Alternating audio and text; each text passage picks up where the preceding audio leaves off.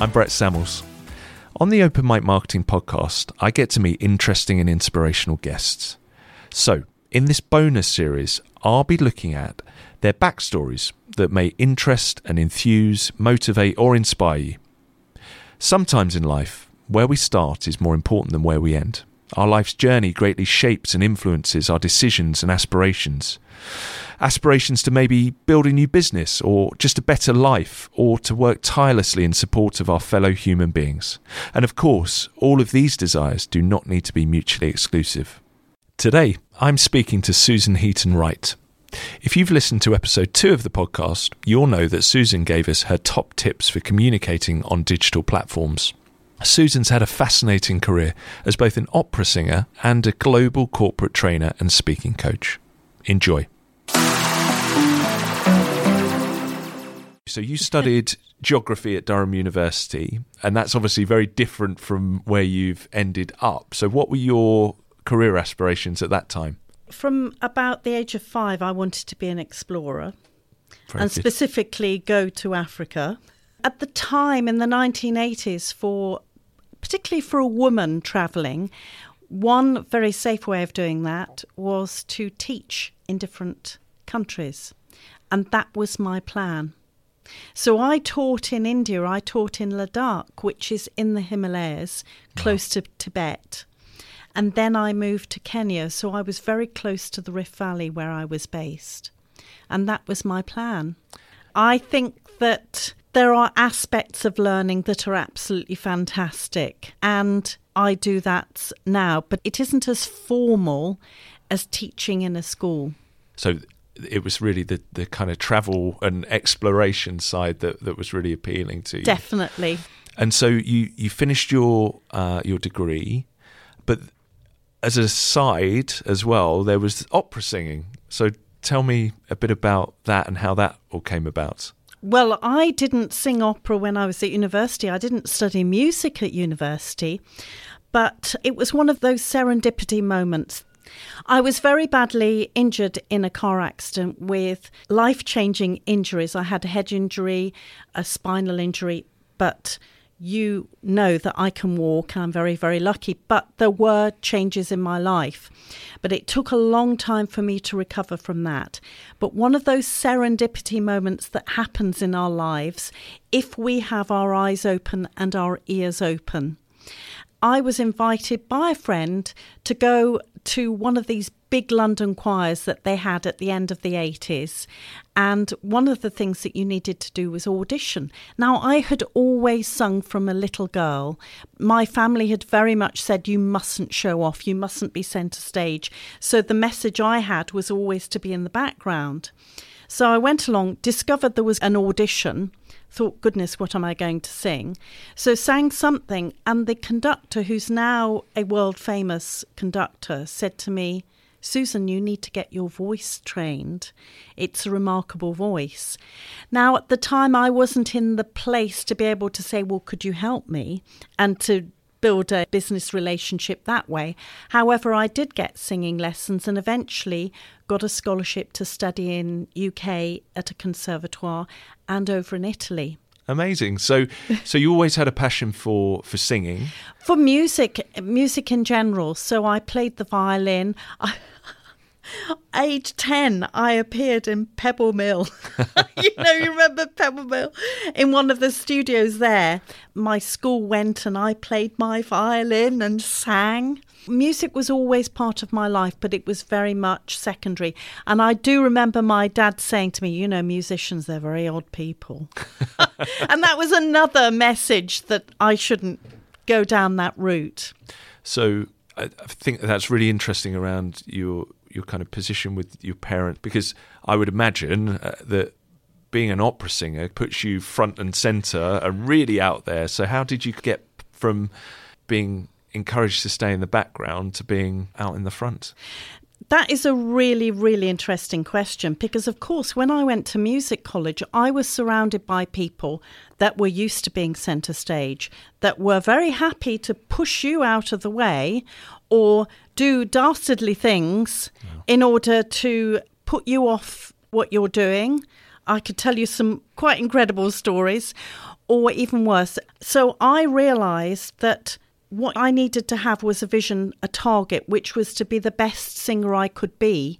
And if that involved me getting used to being centre stage and owning it, that was how I did it, by having that really clear target. Was that hard to begin with? It was very difficult. I was terribly apologetic. How did you get over that? Well, I always think about the music and always think about the audience and how I serve them. I'm not one of those people that comes in, I'm the great I am diva. And there are people that I worked with that were very much like that. It's me, me, me, me. And I would be much quieter, but I had presence. I would do my job in a very professional way without elbowing other people out of the way. We're all different personalities, but you have to be aware of some other egos in the performance. So you said earlier in this interview that you're an introvert. Yes. So how do you compete when you're up against real extroverts in that industry? It can be really challenging. I don't know if you've been in a room with real extroverts, and they take the energy, don't they, from the room. All you can do is to have real presence, because presence is not about being the loudest in the room. It's about having that energy and making an impact with what you say, even if you say 3 words, and thinking about how you can have that presence when you perform. The difference is that probably they would all go out and party afterwards. I'd go back to my room exhausted to recharge.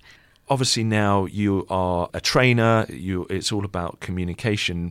What are the parallels that exist between being an opera singer and a great communicator? They're exactly the same. There's only one difference, that as an opera singer, you are burdened with the fact that there are going to be members of the audience that know the music that you're doing, that will come up to you afterwards and say, that air vowel in the second page of the aria you were singing was too wide. In Tuscany, it would be narrower. Or you made a mistake there, or it's a shame you made a mistake, or did you realise that you repeated that sentence? Whereas as a speaker or a communicator, whether you're in a meeting or a presentation, no one actually knows what you're going to say. And that is one less burden. It's actually quite liberating when you put it like that. So, it's easy peasy. So how did you transition from the opera singing to being a kind of coach? One of the things about being an opera singer is that you are an athlete.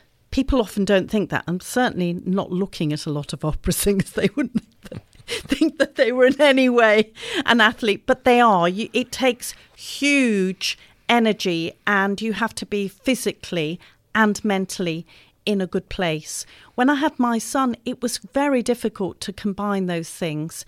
And being a freelancer, I didn't have a regular income coming in. I can have somebody to care for Nick part of the time. In the end, I decided that it didn't work for me. Quite often, parents make a decision to change what they're doing when they have children, whether it's women or men. That quite often men review their lives as well. But I kept meeting what I would call normal people rather than people from Planet Opera, which is a parallel universe, believe me. People would say to me, how is it that you can walk into a room and you look confident, even though, inside you're not feeling confident? How is it that you can project your voice? How is it that you can project your confidence? All of those things. And I realised that possibly this could be something that people would need.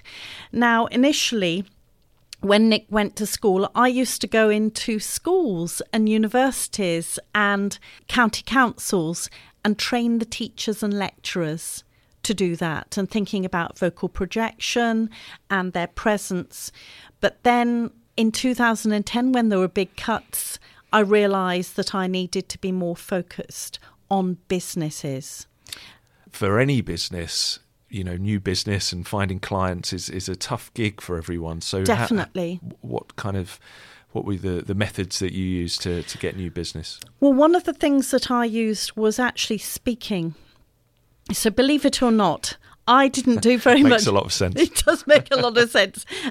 But think 2020, that all disappeared. But that was one of the first things that I did. I had not done public speaking at school. I was quite a quiet girl, but also I had been told, familial thing was not to show off, not be loud, be quiet, and all of those things. So I had to push through all of that, as I had done with the opera singing. But I quickly grabbed some opportunities to speak, and that was very much of a referral lead generator. How did you find those speaking opportunities? I asked. So I thought about business organisations that might like to have something. The FSB, for example, the Chamber of Commerce, those sorts of organisations. So quite often there are women in business groups, which is quite useful as well. And certainly in 2020, that was one of the things that I resurrected. I went through female business organisations in what I would call professional services, and I contacted them when we went into lockdown and offered to do a free webinar, and that generated new business.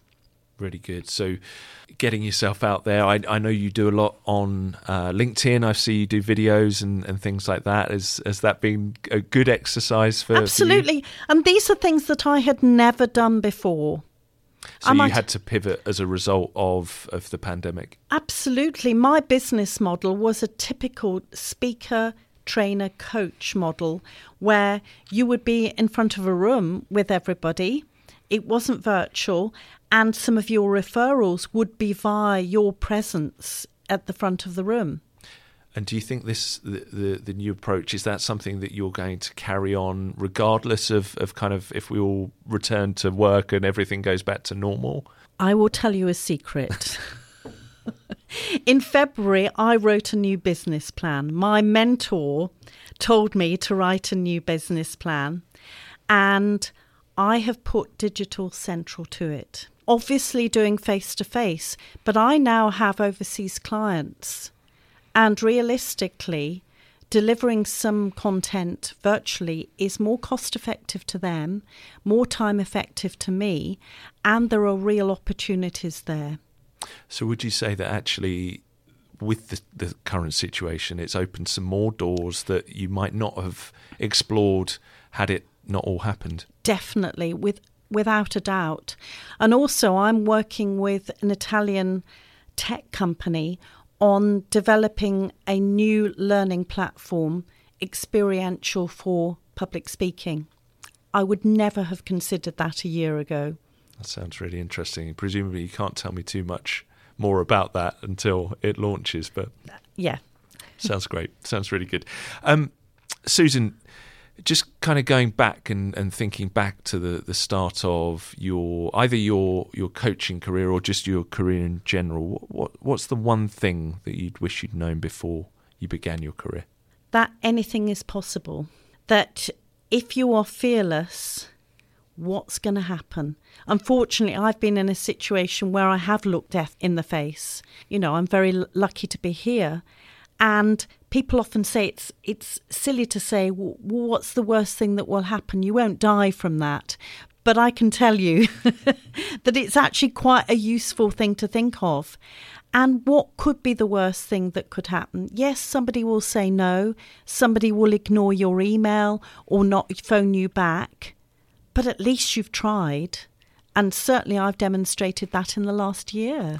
And did that obviously life-changing event that you had, having recovered from that, did you kind of change your perception on things?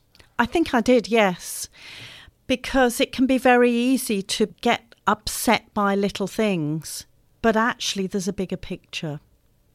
And what's your advice to people for handling rejection? Because I suppose we all get rejection in our lives, whether it's not receiving that call back or the email or the business that you wanted. How do you teach resilience? One of the things is that you can ask, but the other person has every right to say no. You shouldn't feel that it is your role to badger them so much that they will eventually say yes. The only thing that it will do is be more negative in the end. Move on. I have had a couple of occasions when people have rejected me in the most unacceptable way. On one occasion, this was somebody that wrote a 2-page email telling me how bad I was as a trainer and all of this sort of stuff. It was horrifying. And I shook. I felt like hiding. And I phoned up a friend and she said, that says everything about them and nothing about you. Clearly, your presence triggered something in them and they're not very well. And how do you move past that, Susan? Are you someone who dwells on things, or do you park it and move on, or do you use it to fire you up, or what's the... I think I use it to fire myself up. When you get any rejection, it's worthwhile just taking a deep breath and perhaps emailing back or saying, thank you very much, I wish you well. And then you can move on. But yes, in that instance, I had that response, which was really unacceptable. It did say a lot about that person, to be honest. But I then went and picked up the phone to other places. It's funny, isn't it? The things that shape you. I remember one of my first jobs was a sales role, and I'd taken the decision to move on from that role, and I handed my notice in, and I'd been there a while and made some good friends, and we had an organised night out to kind of say sort of cheerio to everyone. I remember asking one of the very senior management at the time and said, we're going to a nice restaurant and then we're going out for some drinks after. And he said, well, if that's your sales technique, I feel sorry for the people you're going to. Not only was that a very long time ago, that really stays with me still, but actually it really motivates me. And yes. When, I do a lot of selling now and I've won some pretty big deals and done okay, but that's really kind of driven me. But yeah, still remember it to this day. Yeah, and we do remember how we feel in certain situations. And doesn't it reflect badly on that individual? It really does. Yeah. Really does. Susan, running your own business as you do, what are the things that kind of keep you up at night? Really thinking about my forecasts and my targets. Certainly, April was so quiet for me with invoicing, and I was getting a bit worried. And you think, what's going wrong? What am I doing wrong? But we have to accept that there are troughs and waves, and we've just got to keep focused. Does that make you redouble your efforts when you see that? Yeah. What are the things that make you feel inspired? Do you know, I'm inspired by people every day. When you read some good piece of news and you think, yes, how fantastic. Or somebody who has done really well despite some challenges in their lives.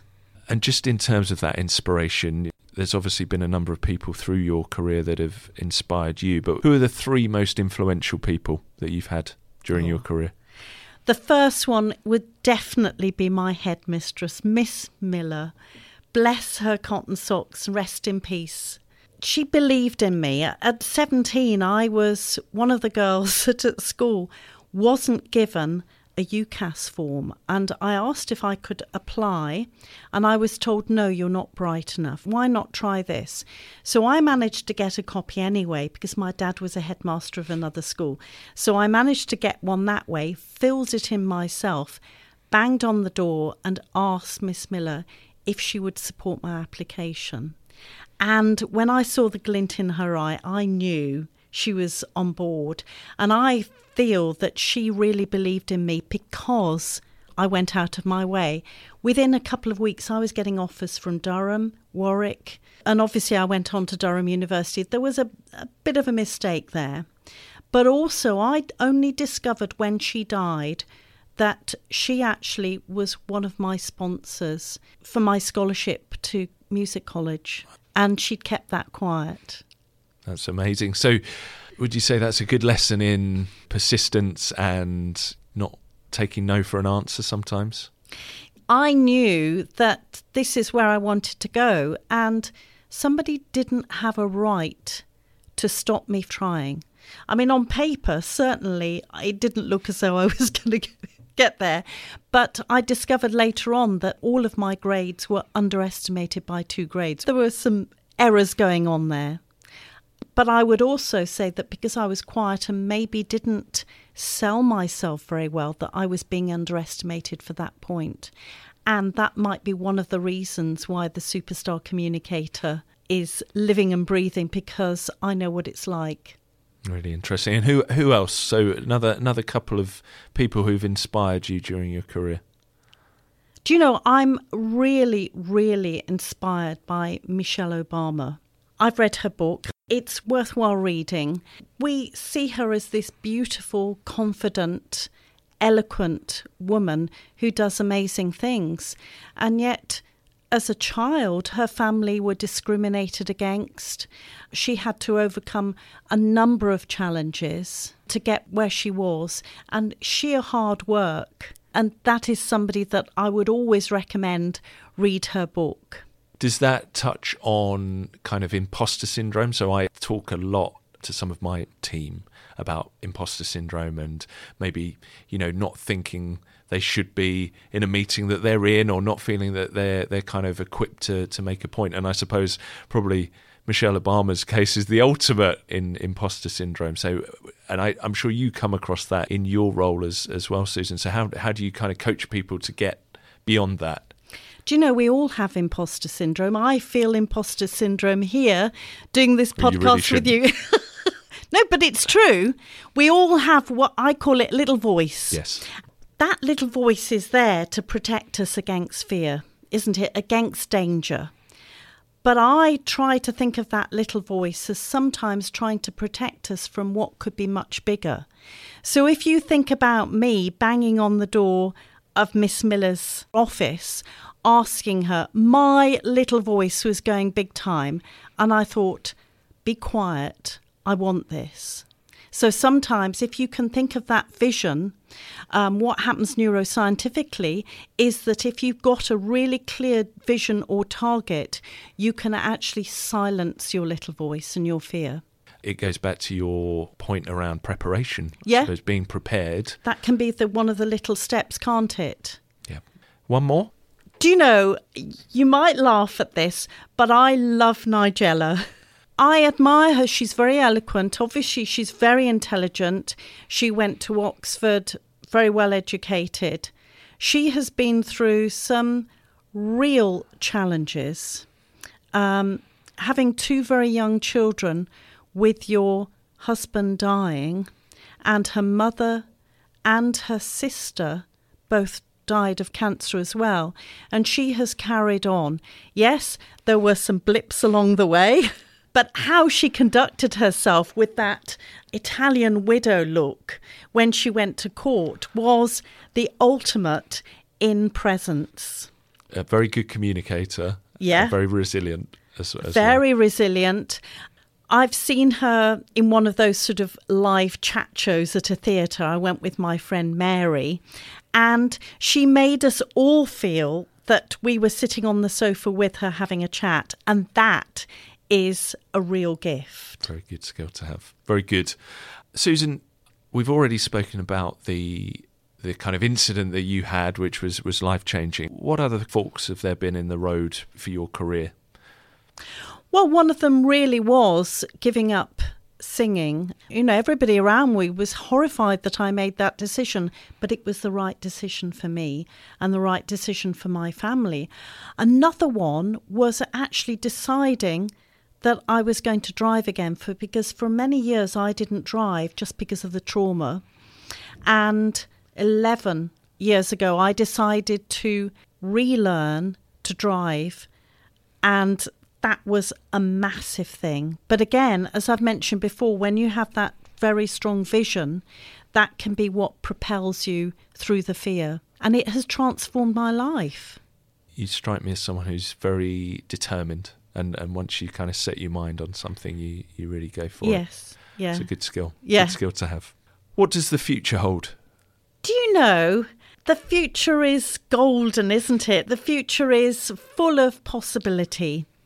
There are a number of things that I'm exploring at the moment with Superstar Communicator, really expanding what I do, because in the last year doing these virtual workshops, there are topics which are related to communication, but I would never have delivered them before.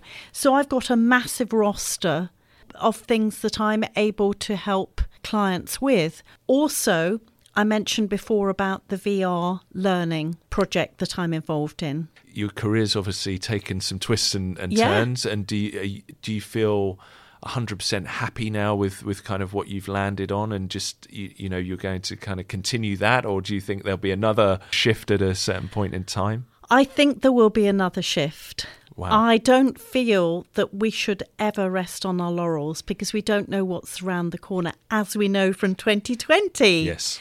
And sometimes keeping yourself on your toes makes you very agile to move across and see what trends are, what's needed, so that you can offer those things for clients.